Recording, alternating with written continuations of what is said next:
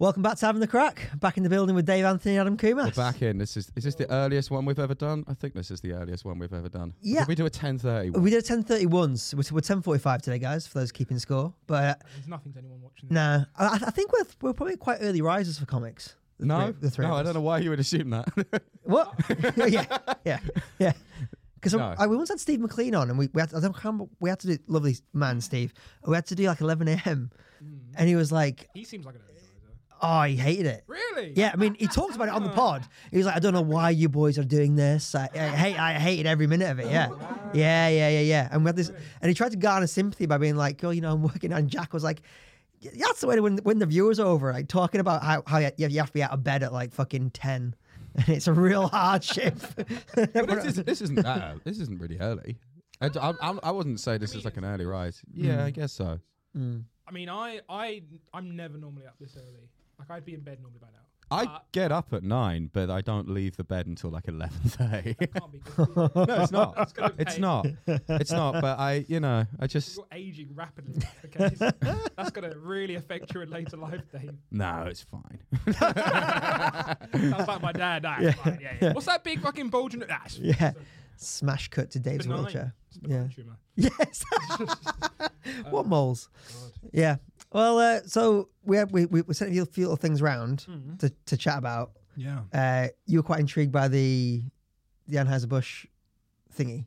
Yes. Yeah. So for the story there is it's Pride Month today, right? And there's a big debate happening in America at the minute about what brands are going to do for it, because in the light of Anheuser-Busch losing a shitload of cash. Well, I said they lost a shitload of cash. They've lost a big amount of their stock price, which isn't necessarily the same thing, but yeah. And part of Anheuser-Busch, is Bud Light in that? Yeah, so Bud Light is because I worked on it, I know the detail of it. Bud Light is 18% of all beer sales in America. It's That's like mad. It's huge. They're popular. And it's like 350 million. You're selling to 20, almost like a sixth of like. It's massive. Such a trash beer. And it's. Do you know what though?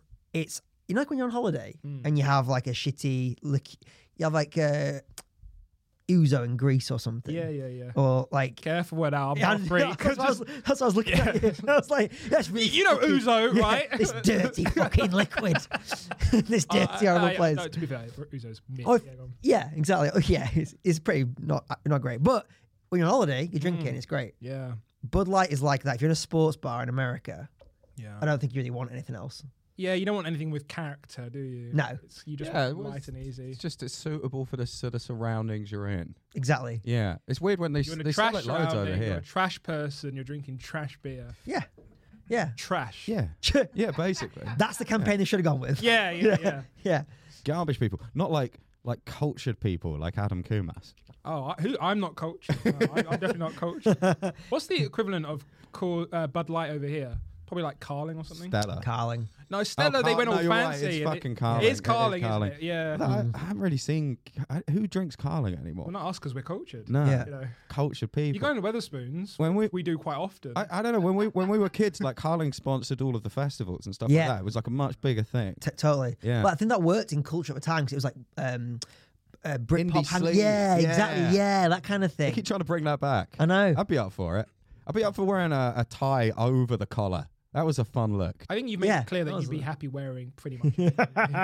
Yeah, t-shirt and jeans really rolling the fucking. No, wheels. what's on the t-shirt? Do you want to show who's what on- the fuck's oh, on it's it Picture of today? Steve Harvey. The man. There you Yeah. What a crazy thing to get. I should just wear entirely the same clothes every single day. It's nice. I like A it. uniform, yeah, saves in Got a time. uniform. Yeah. Yeah, it is. Thank you. Yeah. This is lack of queuing, lack of thought on uniform choices. It's to avoid decision fatigue. That's the Decision fatigue. Yeah. real thing. That's a real thing. Mm-hmm. Okay. I mean, look, because if I didn't do it, What's I'd end up decision wearing stuff like that. You get tired of making decisions all the time. And is that what you are? You're tired of making decisions? Well, no, because I don't have to decide what I'm wearing. This is the whole point, Dave. Yeah. Don't wait in a queue. I actually saw Won't a make bunch decisions. of queues on yesterday over the weekend, and I felt like sending it to you guys. And being like, it's not worth wish it. you whatever. had. But that was last week's rant. It's fine. Let's move on. But yeah, so the Bud Light thing. Yeah. So it's interesting because all these Bud Light and Target now. So Target, a big shopping store in America, they've had their employees have been targeted by right-wing people coming into stores trying to tear down Pride things. So now it's the first time, I think, in probably like, I don't know, a decade, that companies are rethinking their strategy. Because I remember when you shared the article, I was reading it, and apparently part of the reason why that happened was there was a false video going around saying there was a tuck-friendly swimsuit or something, or clothes for children. For children? A tuck-friendly thing. Now, if you don't want to know what tuck-friendly is, just Google it. It's just quite funny. And I was like, oh, okay. And I was a bit like, is that the reason why? And I think it was also a comedian, I think, called Dave Smith, who started that. Oh my God. But he did it. He did Dave Smith from the Legion of Skanks. They're the very same. The one and the very same. Yeah, but he did it seriously. Oh. But yeah, he later realized he fucked up. But yeah, that was the reason. Like a kid grooming thing. But as somebody who's like sat in all those marketing meetings every year thinking about what you're going to do for Pride, it is a tricky. I can understand why brands are rethinking it, because like it used to be such a simple decision. It was like you just do it.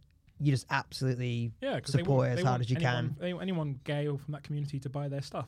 I went to London Pride one time. I used to go to Brighton Pride every year when we were growing up. It's real fun. Isn't that's just all year round in Brighton, isn't it? No, it's very homophobic of you to say that. What, to say Brighton's got a lot of gay people in there? It's got a lot of everyone in there, except for non-white people. It's got a lot of all the variations of white people in there. Yeah. Every colour of the rainbow. I was going to say, ironic for a rainbow. Yeah. every colour of that white wave. No, Brighton's hugely gay. White has all the colours in it. Brighton's it's very gay, but it's just very queer in general. But it was always much more like Brighton Pride always used to be much more like just communal with the whole city getting involved. It's a bit more like a festival now. But then London Pride, I went to it 1 year, and then I was like, I'm never going to this again. This is way too weird. It's like the parade was just different companies. Yes. It's just there's the Tesco one, there's all the gay people who work at Tesco, and then there's the M&S one, there's all the gay people who work at Vodafone, and there's no normal people in it, really, from what I could tell, or at least the bit I watched. But the funniest one was, one of them was just a flatbed truck, painted black and green, not even rainbow, and then on the back of the flatbed truck, no gay people on the back of it, just a car, just a black and green car. Oh, that's so funny. Like, they're not even bothering to put anyone on it or anything. It's not even the right colours. No. It's like, gays like cars, right? It's a fucking car. which buy the car, you Yeah. queens. Like, buy the fucking car. Sure, gay people do like cars. Yeah, exactly. Because on the one hand, you're like, oh, it's good in a way that like all these big companies are like showing their support, making people feel included. But it's not about that though, is it? I don't think. No, it's not it's not. I think on the surface you're right. Yeah. But I also just think like I wish they would just be honest. Like instead of like doing the pride flag, if companies was like, it's June, we want gay people to buy our shit this month. Yeah. We support you. I mean, we did when we support you every other month of the year. Yeah. We're not saying it. We're not anti. Yeah. But we just want a few extra sales, and we want to hop on this bandwagon. Yeah. To buy our stuff. Yeah. And then that would be it's kind of rock and a hard place, isn't it? Because if they didn't do anything 1 year, everyone would be like, "Why are you not doing it?" No, it feels a bit odd. And that's the debate. That's what used to come up every year. Yeah. Every year you'd be like, "Is this the right use of the budget? Should we do this?" Da da da. And it was like, if we don't do it. Everyone yells at you, but then it does feel like cynical lip service just to fucking put Of course it is, yeah. But I don't agree with the idea that everyone has to go, why have you not done anything? Can you imagine if one company just decided to ignore Christmas 1 year? Everyone would be really confused by it. No, I think people would... If actually, even worse. Pride's not Christmas. Pride's way more fun than Christmas. It's a lot more fun. You don't get gifts on Pride, do you? I haven't got any gifts yet. If anyone wants to get me a Pride gift, just... It depends if you're a giver or a receiver. Probably, yeah. Hey, Adam, we could definitely get you some Pride gifts. Thank you. And I think actually next week we'll bring you some Pride gifts. That's what this is all about. This is just about me getting gifts. Okay. Yeah. No, I think people wouldn't give a shit if somebody didn't acknowledge Christmas, because they'd be spending time at home with their family having arguments, and they wouldn't be thinking, has anyone checked PepsiCo? All right. Can you imagine if an American company didn't acknowledge Martin Luther King Day or like Black History Month? Well, you raised a really interesting point. So, does everyone remember before Dave Chappelle got a bit nuts in the last 2 or 3 specials he did? His original point about his original by nuts, I mean telling the truth. His original point was black people in America have been trying to get these rights for ages, and the LGBTQ community seems to have gotten a lot faster, and that's an interesting dynamic in American culture, which I think is quite an interesting point because of what you just said.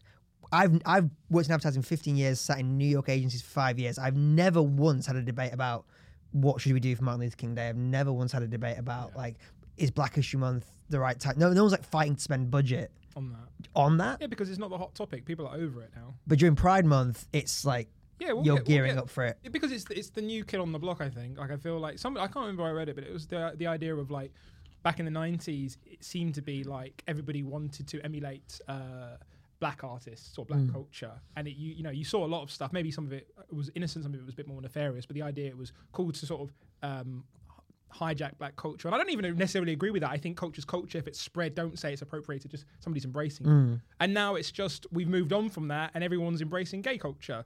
LGBTQIA plus to be specific. I don't know if that holds up. I think it does. I think gay culture was always pretty prominent as well. No, not in the 90s. Yeah, it was. You just didn't outwardly know that's what it was. You make your case because I know what you mean, but dance music was pretty popular in the 90s. Dancing was pretty gay. Dancing was pretty gay. But dance it wasn't music, my day, did it? Yeah. Like dance music as like a subculture became like massively popular in the late 80s and early 90s. That's all from gay culture. Like it's loads of stuff in it. I just think it was. Gay culture is less prevalent today than it is. No, I think it's about the same. I think like about the same. Yeah, I think most pop culture movements in the West in particular pretty much always come from black and gay movements, and most of them black and gay together. But I think maybe there's not an open embrace of it back then. I feel like there were a lot of gay people in movies and in society, but they probably wouldn't have come out. Yeah, that's fair. Yeah, so that's but I don't think there's been like a shift. I just think it's been more open. I think there's been a shift. Sang, go jump in. Yes, sorry to jump in, but as a neutral party, seeing as like a they them, go on. As a they them with my haircut, I do see like it's pronounced Asian. it's Lee Kim. I know you can't tell the difference between them. Between gays and Asians. It's okay. It's okay. But like there was like a faster acceptance of like the LGBTQ community as opposed to like the African American community from what I've observed growing up there. So I kind of agree with Tom because it's just like super quick, and while racism against like black people is still like continuous. So in that sense, I think I can understand their sentiment and everything. So like that's the one point I wanted to say. Thank you, Sang, our resident gay expert. I do. Why did we throw to Sang on that one? Huh? he put his hand up really politely. Oh, that's really nice. That's good. Okay, I thought Coumas just decided to. No.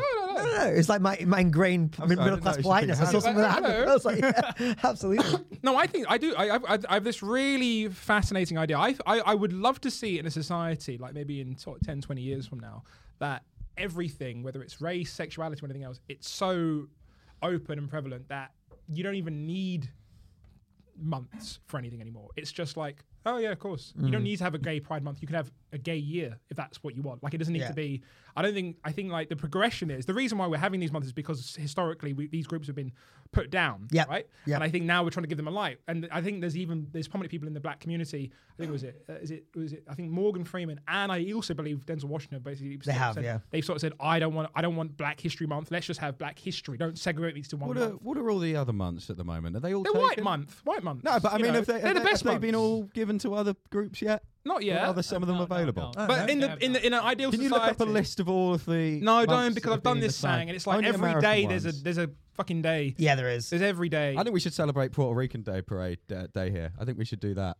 We should have a Puerto Rican Day Parade. It's a fun parade. It looks like fun. In an ideal society, there's no months or Pride Days or anything. It's just everyone's proud, and there's no need to promote acceptance. Or there's more of them, and it's just a constant carnival throughout the year. Oh, okay, well that does sound fun. Yeah. Hang on, I can't read that from there. Cool. Read them out to me. Okay, so have they got one for every month? February is African American Black History Month, obviously, and then Women's History Month is March. Oh yeah. And then Arab American Month is April. What's January? I never hear about that one. Yeah. No. What's that one? I guess that was Arab American History Month. Well, they couldn't do it in September, could they? You didn't like that one. So specific. So specific. It's not even that one. It's all Arab American. All right. I draw the line at the Arabs getting involved. It's not even Arab month. It's American Arab. So it's just like it's a subsection of Arab. I wanted the American one specifically because they're good at this sort of stuff. What, making just fucking giving months to things and all that sort of stuff. We do it a bit lacklusterly. We don't really go for that. glad. What's the other ones we got? In April and June, it's lesbian, gay, bisexual, transgender, and queer Pride Month. Okay, I didn't realize they had their own ones. But I think we got June though, isn't that? Yeah. That's June. just Pride. It's June. Okay. Yeah, it's June. It's essentially, Yeah. And then Asian Pacific Heritage Month is May, and then Jewish American Heritage Month is May, and then Hispanic Heritage Month is from September 15th to October. Can we get this on a calendar? We'll just put it up. Wait, how many? So they get like split between the month. Yeah, I don't know, because they're Jewish. I don't know. You're trying to put logic and sense into this. It's not. It's nonsensical. That doesn't make any sense. Anyway. Oh, it says Hispanic Heritage Month is from September 15th to October 15th. Probably because they're late all the time, so they. Oh wow! Sorry. I also think you've attached the wrong flash up slur. on the screen every time you say something that like that. even Just true? says, he's not white. I think I know.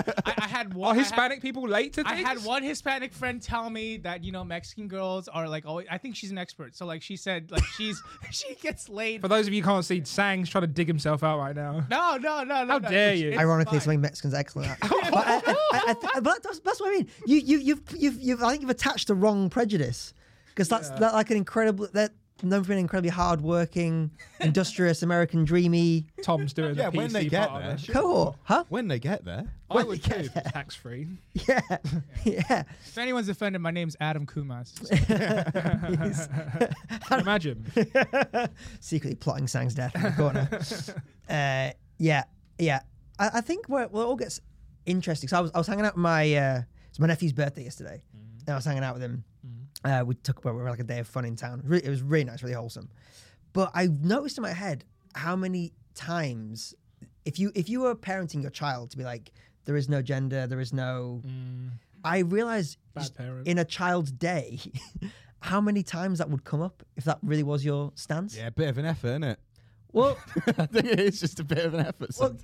I think yeah. As in, like, is it how many times gender would come up? Yeah. So like, and I didn't think about this until you spend like a dedicated time with. So it's like, which bathroom do I use, Uncle Tom? Literally, because we're in a Pizza Express. He's a boy. Oh, yeah, he's a boy. We should use the men's one then. But the sign was weird. The sign was kind of like.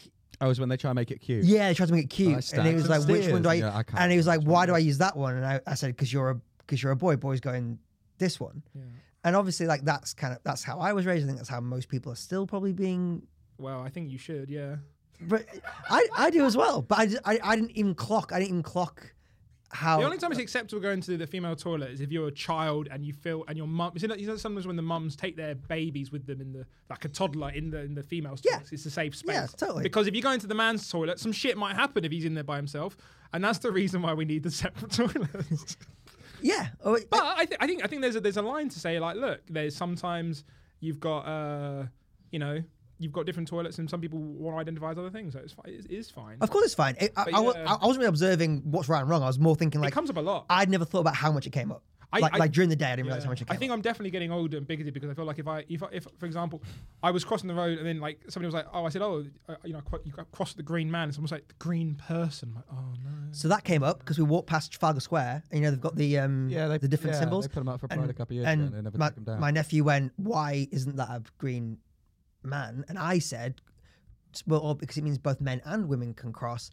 And a guy before it was never allowed. It was only men. Women, you stay on that side of the road forever. Exactly. That's the rules. We lost the vote. We have to keep this. God. And a guy like with a nose ring and long hair gave me like a dirty look because I said it was just I said men and women, and because it's got a men, women, and trans symbol. But the guy with the long hair and nose ring should be into that, no? Well, it wasn't a pride. It's because he got it wrong. I got it wrong. Oh. But I'm like, in that moment, am I supposed to explain to my 5-year-old nephew what all that is? Because it is actually that. Because it's not. It's just. And maybe I am, but I was just like, I didn't. No, you're not. Yeah. So it means he's not my kid. Your main priority is making sure your nephew knows when it's fucking safe to cross. Yeah. And that's all it is, and you don't need to go into that yet. Yeah. And again, I'm not advocating for like which one's right or wrong. I wasn't prepared for taking a child out all day, being like, oh, I guess if I was really trying to. So you're a better. Why is that guy giving you a day look? What's his problem? Oh, he stands there all day. To be fair, actually, he might not have even been about that. He might have just been looking at you, and he just has that look on his face. No, true. True. Nah, because I kind of give people weird looks. Yeah, and I know. You should really. I just got a weird look on my face. Yeah, exactly. It could have been that. See, I think you're a better uncle in that scenario, because I think if I was taking like a nephew or one of mine, and then they were like, "Oh, why is that not a green man?" I'd be like, "Oh, they've got a stupid symbol for this one," or whatever it is. I wouldn't even, and it doesn't even need to be a particular symbol. It could be anything. It could be a circle. I'd just be like, don't worry about it. It's safe. It's green. Cross. Just make sure you look left and right. I wouldn't even acknowledge it. Yeah. And you can learn about that later. I don't. What's that symbol about? How they just live in defiance of God laws. Don't worry about it. Yeah, exactly. There you go. I wouldn't use that as an opportunity. I'd just be like, do you know what? Don't worry about it. It's like because it's like they're asking the exception to the rule. Yeah. Exactly. Yeah. Saying why you know. Yeah, so you're better than me for even having that consciousness. I wouldn't even put it up. Like I remember once, my mum was very dismissive when I asked her questions sometimes. Like I remember once when I was a kid, like all these kids would like talking about wanking, right? And I must have been like 6, didn't know what the hell it was. I remember just going to my mum like, "Mum, what's wanking?" She goes, "Oh, it's just when people play with their dicks." And it was off like that. And in my head, as my 6-year-old head, I literally thought like, you know, like when you're a kid, you've got like little toys, you're like, and I was literally imagining like, so like, why would somebody do that with their dick? That's bizarre. And then I just never found out. For 7 years, I didn't do anything. I was just like, I just never questioned it. I was like, oh, that's what it meant. So she didn't lie, but she kind of lied. So I love the idea that you thought playing with dicks was like, oh, fighting him. Yeah, I was like, it's limited to one location. Can't dress it up. Hey guys, do you want to wank together after school sometimes? Like, well, it was just one of those wank things. With my toys off. But she just said it. So and I was like, you didn't lie to me, but you also just didn't give me much context. She was like, I just people with dicks. I was like, oh, okay. It's like that Lucy Kay joke about the bag of dicks. Yeah. Like, are they standing all up? Are they in there like sausages? Exactly. So that's the way to parent sometimes, because kids ask a lot of fucking questions. As someone who's worked with kids, everything's a question, and you got to remember, because they're like sponges. Yeah. And they will work with kids. Just before I started doing stand up. Yeah, what were you doing? I was a teaching assistant for kids with special educational needs. Oh shit! I never heard you talk about that before. Oh, I did. I've heard you mention that once. I knew you worked in advertising before that, didn't you? Yeah, very briefly. Yeah. I didn't realise you were doing that. Yeah, I did a lot. Huh? How long were you doing it? About a year and a half. Oh shit! Yeah. Look at that! I found a newfound respect for Adam Coumas. Where did that come from? No. It was alien. I respect something about you. I was the cool teacher as well, because I got all the lingo and like nice. Like they would like it was quite easy as well. By the way, because I worked in a primary school, I was pretty much like the only dude in that primary school. So like, and they've got no male role models in the school. So like suddenly they're like, Mr. Coumas, Mr. Coumas. And a bunch of disabled kids whose only male role model is Adam Coumas. It was a mainstron school. So I worked in a bunch of little disabled psychos. First of all, SEN. Don't be so rude. But I worked in a specialist school briefly, which was so intense, and then I worked in a mainstream school. And then when you went to a mainstream school and you worked, which is basically just a regular school with kids who've been diagnosed, which is very different to going to a specialist school, right? With that, because they're a lot more severe. So yeah, it just being the one guy, and I had like 20 years. I was 20 years younger. This was my early 20s. I was 20 years younger than most people, teachers. Like they could talk to me. When somebody was like, I don't know, just little things. I remember one of the kids was like, "Sir, Matthew's twerking at me," and then the other teacher was like, "What?" Like didn't know what the hell it was. She didn't know, because she was in her 50s, and I said, "Matthew, stop trying to be like Miley Cyrus." And then the whole class was like laughing. "Oh my god, Mr. Coumas knows what it is!" And I was like, "Yeah, I fucking watched this video. It's a great video." And I was like, crowd work, excellent. Yes, exactly. By the way, kids are the fucking funniest people on the planet. Like I used to think kids were little fucking idiots. Like when you see like a little kid running around 8 years old, you're just like, "Oh, they're morons." When you actually speak to a kid, they are so fucking insightful, and you go, "Oh yeah, that's kind of," when you were 8 years old, because you didn't feel like an idiot at 8. You felt like you knew the world. You're like, actually, they do have a lot. I was also a teacher, a kindergarten teacher, and like I taught like various ages as well. Kids are the best, man. Like terrifying as well though, because those insights are they stick with you. They're so clear. One or two things, like I remember. And I think that's because I was very conscious, because as a TA working with them, I was very conscious, like, don't say the wrong shit or don't be flippant about things, because that might just stick with them for the rest of their life. Because I had things like that. Like I remember like one of my, I remember this teaching assistant, she was like saying, she taught me something about grammar, and it was like, oh, the apostrophe after the S means it belongs to someone in every case. And that's not true. It's not every case. Sometimes it's just an abbreviation of it is. Yeah. And that stuck with me for ages. And I was like, she didn't know what the fuck she was talking about. Mate, bad teaching assistant. I have one of those, but it's my dad, not a teacher. Right. So when we and my brother playing rugby, well, we're talking about from a wee, but I was maybe like 13, 14. I was like, I've got a sore hamstring. My dad said, you don't get hamstrings till you're 18. And I thought he meant. Wait, where did he get that I from? thought he meant like a wisdom tooth. Yeah. Like it grows. Coming in. What he meant was when you're that age, you're too supple, it shouldn't matter. Yeah. I got picked for a Yorkshire team, like a representative rugby team. It's a really big deal. I'm in there with all these like guys, like big dudes, and I'm trying to like fit in. And one of the guys goes down with a bad hamstring tear, and you're trying to like be tough and stuff. And I leaned over to someone and went, "Fucking faking that. You don't get hamstrings till you're 18." And if you've ever been in a sports environment, Oh my God, they must have ripped your apart. mate, I thought I just mentioned it to one guy, like, you know, I got some inside skinny, and he goes, "I'm gonna fucking minute and never guess what this dickhead's just said." Say it again. Say it for the group. Say it loud. Oh my God. I was like, he hasn't got hamstrings till he's 18.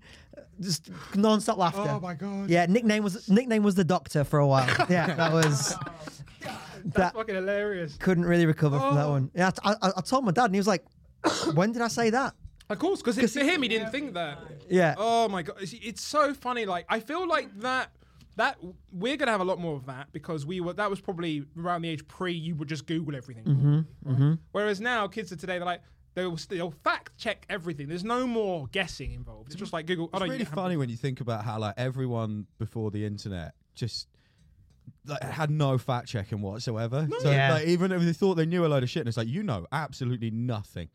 Like, Dave, like I feel like if limited. we were 40 years older, you would have been a leader somewhere. I would have been a leader. Because you talk in a way that you know a lot of shit. Yeah. And you don't know that much. No, but you talk with confidence. Yeah. And I would follow Don't you. need to know a lot of shit. You just need to know one or two things and just have enough The intelligence rest to fix fits the in. gaps in Yeah. between. The rest fits in. You can just fill the rest in yourself. And you know what? I'm usually right. I feel like you saying that with a Steve Harvey shirt is perfect as well. Yeah, it's classic. Yeah. Have you ever watched any of his like motivational speeches? Oh yeah, I love Steve Harvey. It's good, isn't it? Yeah, he's great. Yeah. He's the best. He's genuinely like I put him above Bernie Mac, but people don't like that. Really? I think so. I don't know. There's a lot of time I listen to Bernie Mac and I'm like, if you wrote this down, it's not really that well constructed. It's just kind of getting off with like charisma and character. But with Steve Harvey, I mean, he's unbelievable. But he's the king. But doesn't he get? Am I getting this wrong? On the Kings of Comedy tour, doesn't he kind of get blown out of the water by the other three? Yeah, he does. Yeah. I'm not saying he doesn't. Yeah. But I'm saying like consistently. Like, Yeah. I enjoy watching his videos more than I do any of the others. Right, for sure. But like in terms of his bit about the Afghanistan war, they're saying like, I think I know that one. He's talking about how like at the beginning it's this really heartfelt bit about how they only send like young poor people out to fight. Yeah. And he's saying, because if you send guys like me, ain't gonna go the way you think it's gonna go. I'm killing everybody. and then he's just miming kicking indoors and killing women and children. Oh God. For like 3 or 4 minutes, just going kapow, kapow. It's great. It's the best. Yeah. It's one of the greatest bits of stand up ever created. It's not quite. I ain't scared of you motherfuckers though. Yeah, that's true. It's fun to. You ever yell that at an audience? Yeah. I did it once. It was a cafe mode night. Oh, that is the place to do it. You know, sometimes when it's like 7 or 8 people down there, and they'd been dicks the whole time. They'd been absolute dicks. Yeah. And I just thought, if nothing else, just to make the comics at the back Oh my God. Yeah. laugh. Yeah. Yeah. Oh God. Yeah. And I wore my trousers with my face on them, and the whole went full Bernie Mac, full Bernie Mac. Jeez. Because that set's crazy though, because that set is not that's probably the best example of like if you some of them doesn't even make sense. Yeah, I've read the transcript. So I was going to look up the transcript to see what he was actually saying. Yeah. And It's all vibe stuff. It's mostly gibberish. Like at points. I think the only thing that rivals that for me is the Philadelphia thing with Bill Burr. Yeah.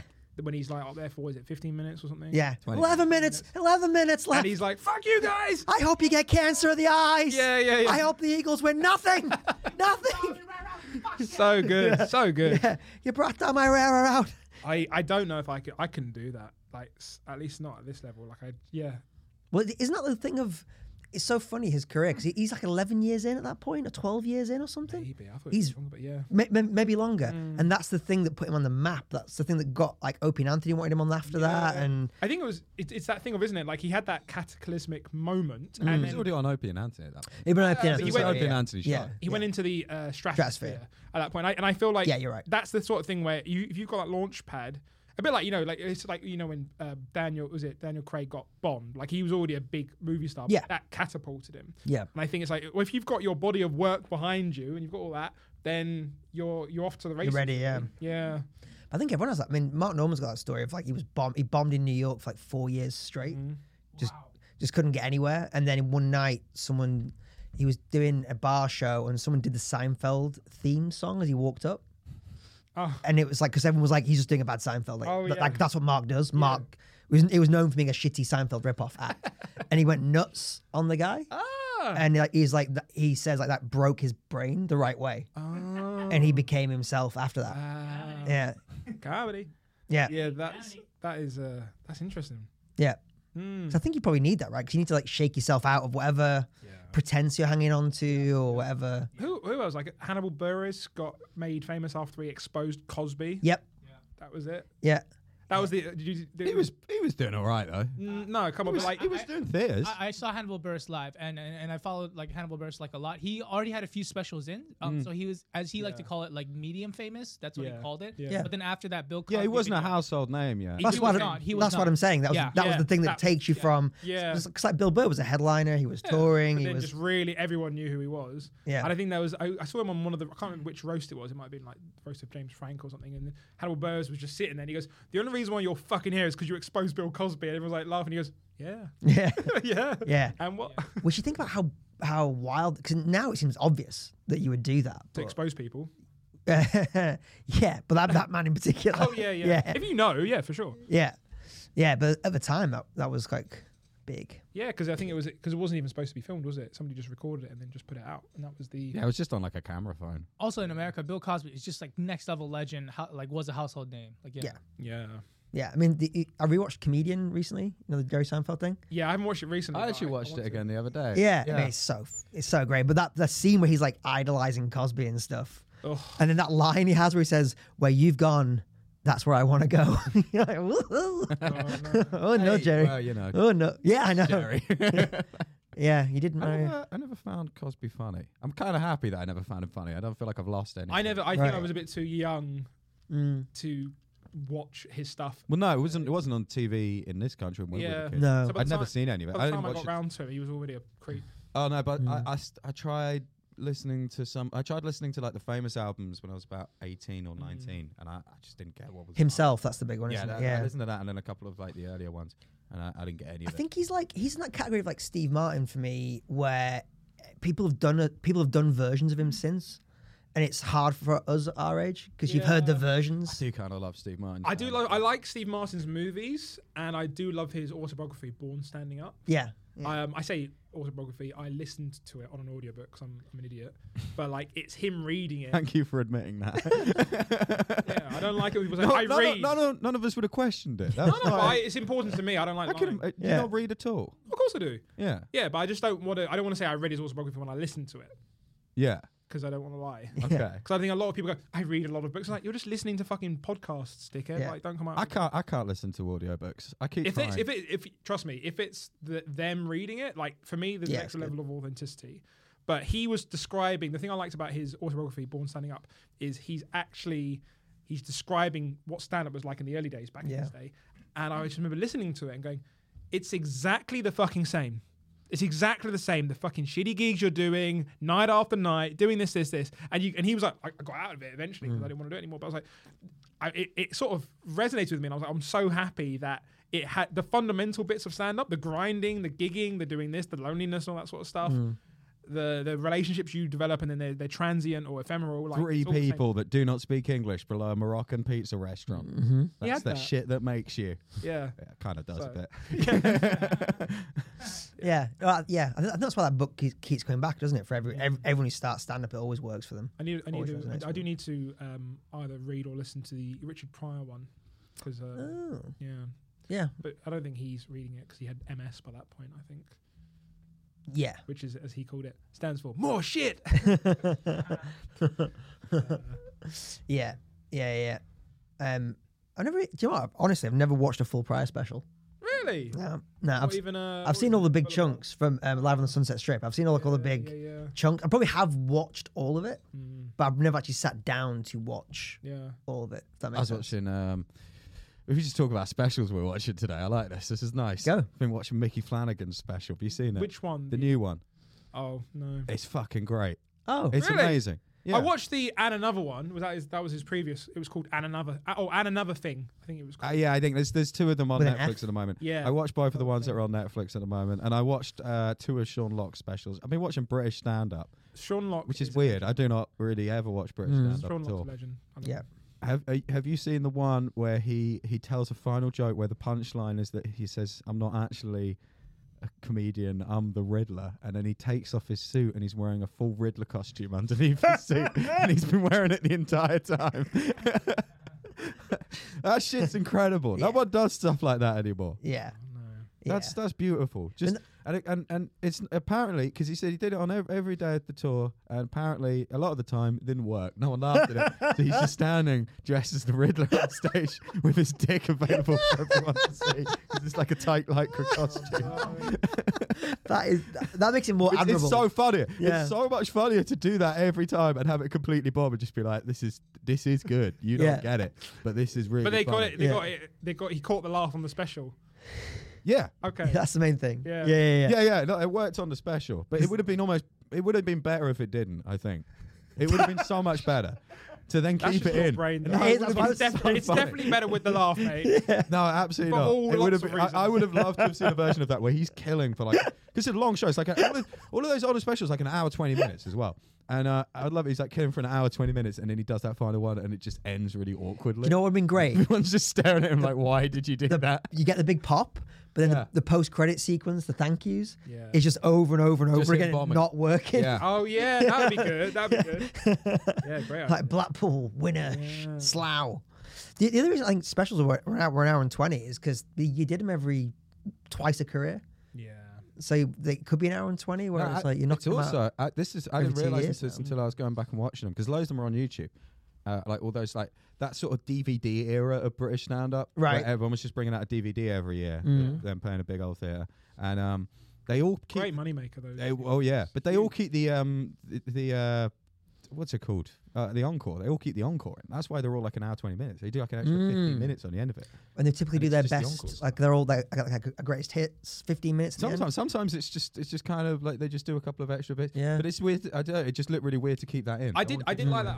I remember when I first got this was a teenager. Somebody got me the Michael McIntyre Live and Laughing. No, one of the early ones he did. Showman, probably. I think probably. And then on there as an extra was his full Live at the Apollo set, but it wasn't like 20 minutes Live at the Apollo. It was nothing to do with the show. It was just him at the Apollo doing a whole show. And the second show was actually the funnier show in my opinion. The extra one that he did before. And I just thought that's such a nice thing, and I think like you don't really get that now. It's just taking out all of the stuff that keeps it really clean and sleek, and just a bit more. Because that's the DVD. I think there's an interesting thing parallel with movies as well, because DVDs in comedy and movies are really good for like two things: nerds, so like getting the extras and all that. The second thing was you could become a cult following, because you didn't have to have a box office weekend in film, and you didn't have to have a Netflix special that popped. Yeah. You could like slowly sell DVDs at your live shows, build it up. Yeah. And it had that long tail and that. Yeah, because you could like if somebody goes, if somebody goes, oh, by the way, here's a DVD of this comic, and it's like, oh, is it a couple of years old? Yeah, but you're gonna watch it. That's you're gonna watch it. Whereas if somebody goes, oh, do you want to watch that? Have you watched that special that's come out? You go, when was it? Oh, it came out a few months ago. Be like, the hype's already gone. That's the move then. Yeah. Make DVDs. Well, go back to like burnt DVDs. I used to watch. I tell you what, I actually watch marker. less full specials now because of the lack of Yeah. DVDs. I will like because somebody go, have you watched that new? I don't know, fucking. I'm drawing a blank now, but the new Jimmy Carr special. Have you watched the new Theo Von special? Yeah. I'm like, there's 1,000 different specials. I'm not going to spend all like. I got halfway through Ari Shafir's Jew, and I enjoyed it, but I just trailed off because I had something else to do, and I haven't gone back and watched the other half. Yeah. So whereas I know for a fact, if somebody said, by the way, here's a DVD of this, watch it, I would have watched it immediately because I would have made an event of it. You're also in a time period where you didn't have a phone. So you weren't like second screening and 100%. Like you're just like, this is what I'm doing for the next hour. I'm just doing this. What do you think about that in terms of it? That shift is that's never going to come back now. So I think you got to be clever about how you I think you want to mimic the DVD thing. You want to mimic the effect, but you have to find a new way. So I think Andrew Schultz has done loads of smart marketing things, but one of the things he did with his special, he put it on this website called Moment, which I think Tom Segura had used, and they did it like a pay-per-view fight. Yes. To guarantee a certain level of traction, social media buzz, and attention. Then it was available on the website to buy. Yeah. And then eventually it made its way to YouTube. Yeah. So he's done all three. Chris DiStefano did a very interesting thing where he put 38 minutes of his special on Netflix, another 20 minutes on his website. So he broke it up for one thing, but he meant the casual fan got 30 minutes. Hardcore fans could go watch the full Patreon special. Movie. Yeah. And I think it's interesting. Obviously, we know about how Louis does it. Louis films it all himself, self-produces, puts on his website. That's the only way he can get it. Yeah. And I think that's good for Louis in terms of he's already got... that only works for him. Only works for him because he's already hit the highest highs, right? Yeah. But when you think about Schultz or even Chris DiStefano, they're still going, how do I still need to market this? Yeah. There isn't that demand really for me, or at least I kind of still need to push this. Whereas Louis like, I know the value of my products. I'm going to put it out and it'll get a certain number of sales. Yeah. And that's the move. But I think, you've got to ride that. Yeah. I think it's interesting as well because a lot of the guys we're watching part of YouTube specials, they're probably like 12, 15 years in, a lot of them. The ones that are successful anyway. Yeah. And they've built up a YouTube following of like, say, 60,000 followers, 100,000 followers, 200,000 followers. Yeah. So when you're releasing these things, you're not putting them into the void of the internet. There's like a group of humans who are like, actually engaged in who you are. Oh, yeah. I don't know why we weren't even discuss this earlier. It looks like the Edinburgh Comedy Award is not happening this year, and so I think the entire thing's going to completely collapse around them. So go into detail because it's. Well, I don't really know that much detail about it. Oh, okay. Because I had a few other comics were talking about it. I bumped into Tad on Thursday. Where the whole thing. Tad, yeah, that made me very happy. I want Tad to have the most successful Edinburgh in the year when it doesn't matter. Oh my God, he would hate that. Love you, Tad. That's why it would be funny. Yeah. I love you, Tad. Yeah. But that needs to happen. I fucking love Tad. Yeah, we'll love Tad. Nothing but success. So I think is it Dave, the TV channel? Yes. They're basically saying we're not going to renew. We're not going to put the money in. Yeah. Because I think they obviously realise they're not getting as much exposure as they'd like. I think they're sort of seeing the increasing irrelevance of the festival. Yeah. And they're thinking, well, our money could probably be better spent elsewhere. Which is fascinating because I think obviously they can still have the award and just not have the prize money. And let's be honest, all 99 fucking all the people who go to Edinburgh, none of them are going to. Only one person can win that award unless you're doing fucking Nanette, and then they split it with her and John Robbins or whatever it was. But like for the most part, like that money's gone. Mm-hmm. And I feel like it's a very important signifier to kind of go. It's now if they can't get money from commercial businesses to sponsor an event, it really does put on the. It sort of like pulls the curtain back. It's curtains. It's kind of it kind of just says. Let's be honest. We've all been thinking this. Comedians have been thinking this for years. Yeah. It's too expensive. Everyone's been saying it. Been saying it's too expensive. Yeah. It's no longer meritocracy. It's only for those who can afford to do it. Because you see how much some of these rooms charge. And you just kind of go, oh, they can't even attract businesses to get here. And everyone's going on these little, get their little trains or the flights up to Edinburgh to sit in front of critics from London, and you're normally from London or other around the country. You think this is it's a sham. Everything's got to fall apart. Yeah, I think. Yeah, I agree. I mean, the other thing, the festival will be thinking from their standpoint, they won't want to run it for free because if they run it for free this year, they'll never be able to charge for it 100%. ever again. So. It's either it runs with a sponsor or it doesn't. They must be absolutely fucking shitting them. There's an easy solution to this. What's the easy solution? So I looked into it. I was thinking about it. I was like, how do they? Because it's only $10,000, right? How do they do it? And I was like, well, there's 10,000 shows on at Edinburgh, at least. Okay, it's probably a bit less than that. But the point is, there's a lot of fucking people who think they're special. Charge everyone £1, yeah, and then make that a pool, and then it's a community fund. That's probably what they're going to do. But the problem with that is like. I really think that will be the straw that broke the camel's back for a lot of performers. That will be like, oh, now you're charging us for a competition that to win. We're not going to fucking win. No, they won't do that. Because they will. 100%. So you know that's already been brought up. I've seen immediately. I saw some people tweeting about that. Like people I respect were saying that exact same thing and outlining why that is pretty much just the worst move. Like emotionally, it just feels already that whole group of different organisations that runs the festival already has a reputation justly deserved for being money grubbing little cunts. They take every fucking penny they can from you. It's important to say that I'll be there August 2nd to 13th. So it's important to say that we are bitter because none of us have been nominated for anything of that point. I'm never doing Edinburgh. It's a waste of fucking money. It's irrelevant. I will have that opinion until I do well there, and then I will flip on a dime. Okay, so you'll never have that opinion changed. No, but it's probably true. Because I feel like the Liverpool and the Liverpool guys have been very vocal this year in particular about not doing it. About not because that makes sense for not Liverpool worth because their time. They are fucking going from strength to strength. Everyone in Liverpool is the industry completely ignores them anyway, and like everyone for years now. It isn't very obvious. But I think it's what you. Exactly. I think it just depends what you. So me and my friend did it this year because we got quite a specific goal, and we're like, this is what it costs to invest to do it. We think we can achieve our goal by doing it. Yeah. Fine. I'm fine with that investment. Yeah. You and Ram, yeah, because we're like we want to try and advertise British Indian Buddies. Yeah. So a lot of people. That makes sense. It's a brand you want to. Yeah, and we've got an idea of how to market it and stuff, and we're like we're gonna give it a go. We'll see if we can 10 days. Yeah. See if it helps. Smart. It's fine. But I think what I'm interested in, because like we were joking earlier, but we all love Tad, and we would all be stoked if Tad won that award, especially if it wasn't running. Like he just gets the credit but not the financial gain. Yeah, the best. That's what I was wondering like what happened. So you win that, what's the next, like you get a little short run at 21 Soho. You get a little spot on BBC Radio 4 with Miles Jupp hosting one of those shows or something. You get a little nice little 4-star review written begrudgingly by Chortle. Maybe do a little bit. And then the rest is up to you. After that, it's I think it kind of dries up. That's kind of it. Yeah. Like who was that? Is it Rosie? Who was the Australian girl who won it a few years ago? Rosie, what's her face? Rosie, was it Matafeo? Rose Matafeo? Yeah. Yeah, she got a whole fucking TV series out of it. And where's she now? I don't know. Exactly, that's my point. But I think she's doing all right. I think she's doing way better than most of us. But what I'm saying is, like, it's not the career. She had a whole TV series. I think it's getting a second series. It's not like she didn't get anything. Because I think I understand it from an exposure. But I understand it on that level, the way like going on I'm a Celebrity helps, or like going on The Circle helps. So I would preface that by saying I'm happily do. As Jimmy Carr said the same thing. I'd happily do I'm a Celebrity or The Circle on the way down. Right. Like when you're like.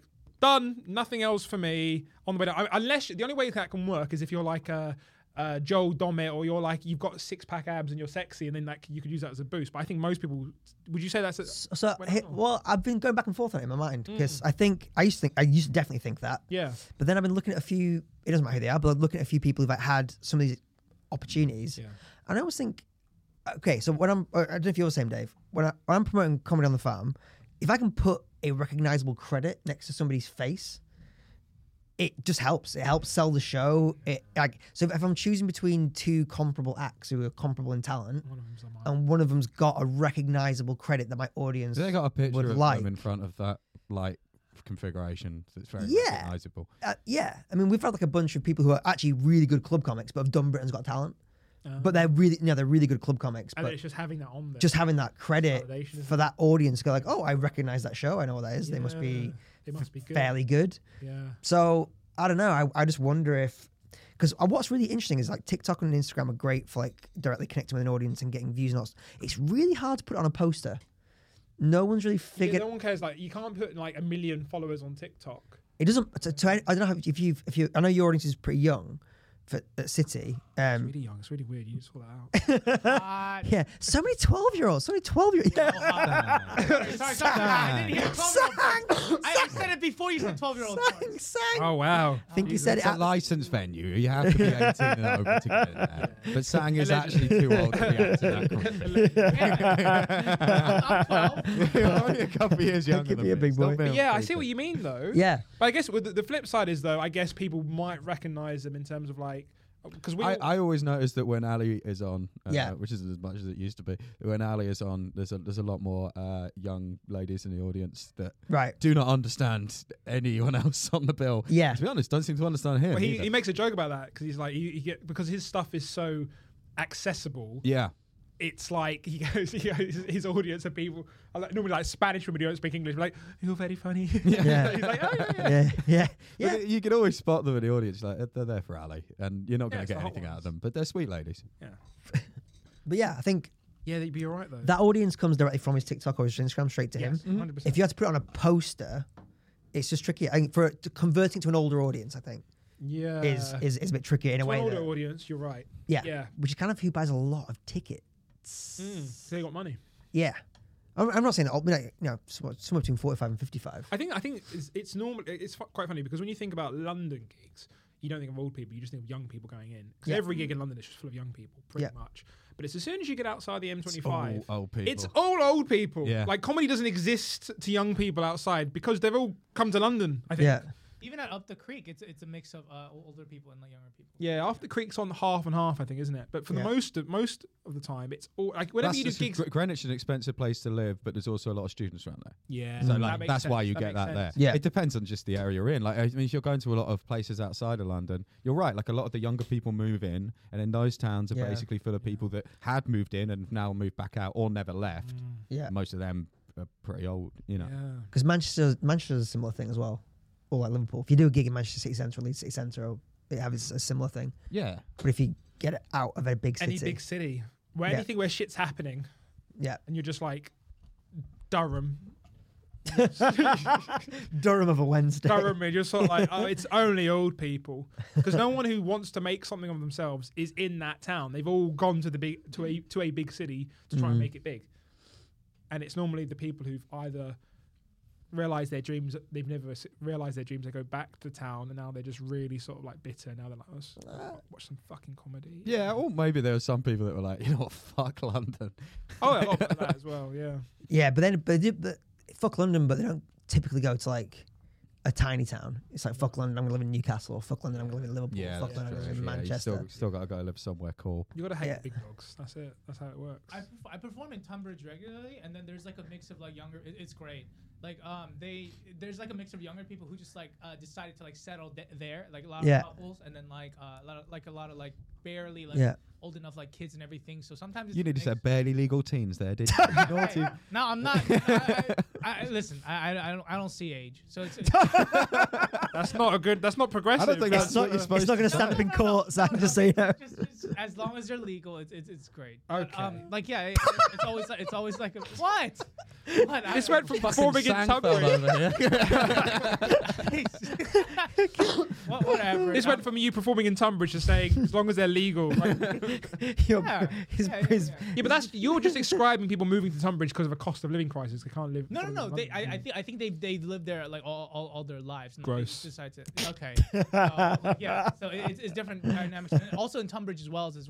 Like I kind of see like a mix of that. So like I think it really depends. Is the takeaway? Insightful, is the takeaway? Yeah. Just before we go, you watched Andrew Tate interview? Yeah. Oh, you said that as if like you watched Andrew. Yeah. I watched the interview. He's just had an interview with the BBC, hasn't he? I haven't seen this. No. Tom shared it on the group. Yeah. And because I want this podcast to succeed, I watched it, Dave. So and I was on time. So if you could just sort of step up, that'd be great. So much rage. You know I'm not going to. Good. Don't be selfish. But yeah, no, very interesting interview. It's only 12 minutes, and then I didn't realise because obviously he's under house arrest, isn't he? Yeah. So now they've released 12 minutes, which I watched on the BBC. Which is quite interesting. And then there's a full 40 minutes, which he recorded of the interview. So there's like a director's uncut version, which I'm going to watch later. But yeah, fascinating. Yeah. What did he say that you agreed with the most? All of it. It was the most crazy stuff. No. Just very interesting to see. And do you know what I found really interesting actually, just watching the documentary? Because obviously the documentary, they're going, you've got these allegations up against you, and you've said some shit like this. This is what you've said. How do you feel about that? And it's him just going, I didn't do any of that. But the one thing that was interesting, because obviously it's framed to show what the society thinks of him as being bad. What I found really interesting is all the comments were positive for him. And I just thought, this is like kind of Trump stuff. Yeah, it is. That's what reminded me of the same thing. They keep trying to fight against these guys. You can't fight against them. I think the more you sort of put him up and say he's a villain, the more people will go, he's a good guy. No, but also they don't they keep saying, oh, he's a piece of shit, he's a villain. They're like, yeah, they like that though. Dude, I was having this conversation with my brother on the train this morning about my brother asked me about Ron DeSantis versus and I said the biggest mistake they're making from a communications perspective is they keep saying Ron DeSantis is like Trump but without all the baggage. Yeah, I was like, the baggage is what they like. The baggage is exciting. That's what they vote. That's what people like Jack don't understand. Do you know what it is though? You see Jack's hero falling over. Oh people my God, fucking hell. Oh my God, it's people like the Irish wild king cards. falling over. They like wild cards. They like the idea of people just sort of like, because some of the shit that Andrew Tate said, it's basically most male WhatsApp group chats, unfortunately, or Xbox Live chats. You know, some of the shit people say, and you say the most disgusting stuff. That's kind of my group chat is fucking horrible. Yeah, exactly. I mean, it's mostly just me and Lee, but okay.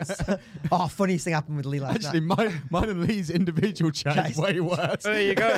Burn it all. There's certain ones that we just send to each other because they're like, I can't even bother to explain this to the other guys. So, actually, no, I'm going to say it's getting embarrassing. But his wait, what did he do?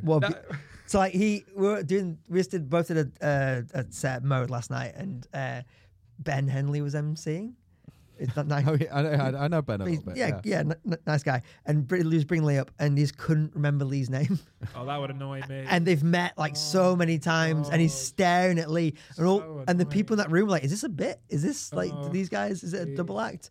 Yeah. So I ended up coming up as the unforgettable Lee Hudson. Lee had one of the most wonderful man. Shouts to Lee. Yeah. Lee Hudson's the man. He had one of the most incredible things at the Dong show. He said, I've only seen it on video. I wasn't there. Where he was doing the voice of God, and George Wheeler had been up. And he's got a mustache now. Louis Pollock had been up, and he's got a mustache. And then this Arab girl went up, and Lee went, "Oh my God, 3 comics in a row with mustaches." There's a video of it somewhere. I think it's on YouTube because they filmed all of them. But it's worth. I can't remember when it would have been. Though? It's so fucking funny because but people didn't laugh. That's the best bit about it. Is like there's a couple of comics went like really laughed at it. Hattie knew that she couldn't laugh at it, so she was chastising him. But the sound from the audience was the most beautiful one because it wasn't even like it was like a genuine disgusted, like, oh for fuck's sake, dude. Do you know what the thing is? Everyone was genuinely just grossed out by it. But what I would say is because I saw that, I had a slightly different reaction to that. Oh, and maybe because it is. Were you there? I'm Asian. No. But maybe it's because I am sort of half Asian. I felt a bit different about it. I felt like it would have been funnier if she actually did have a mustache, but she didn't. She didn't actually have one. So I just think it was. I felt like it was a bit of a cheap shot. Yeah, of course, it's the cheapest of shots. But I also think, but actually, because unnecessary. The majority of women I know who've got moustaches are white girls, and it's normally they're growing out of protest because fuck men, right? So like, that was the funnier angle to me, like, because in reality, Asian women are so conscious about having darker hair and stuff. So when I saw that, I was like, I didn't really find it that funny, but I don't know.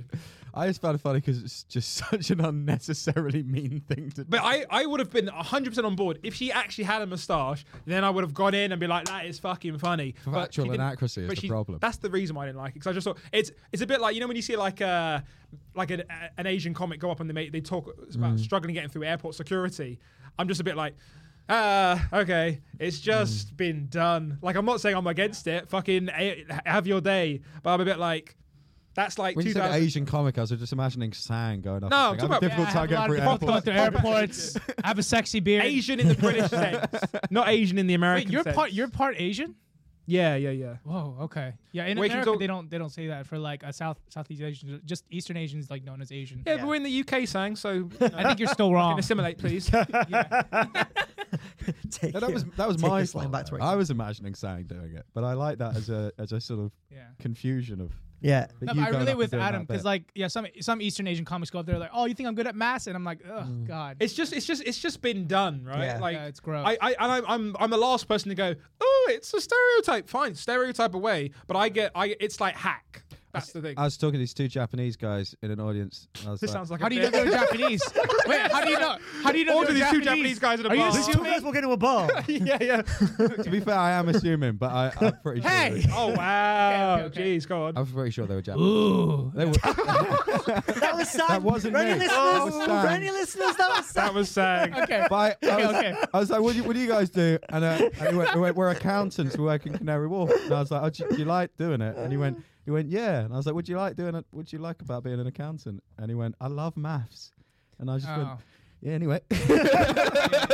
No, but I think that's funny. Acknowledge that, that I know that that's. But that's different though. Yeah, but you that's couldn't in be a like creative sense. That's in a creative, like you're not going like if you were an Asian comic, it's such an easy route to go to. Like I think if you're a Caucasian, like hey, I look like I'm a racist. I think the difference there is like because I've done this as an MC. If I see someone who's Asian, I don't go, but you're a fucking doctor, right?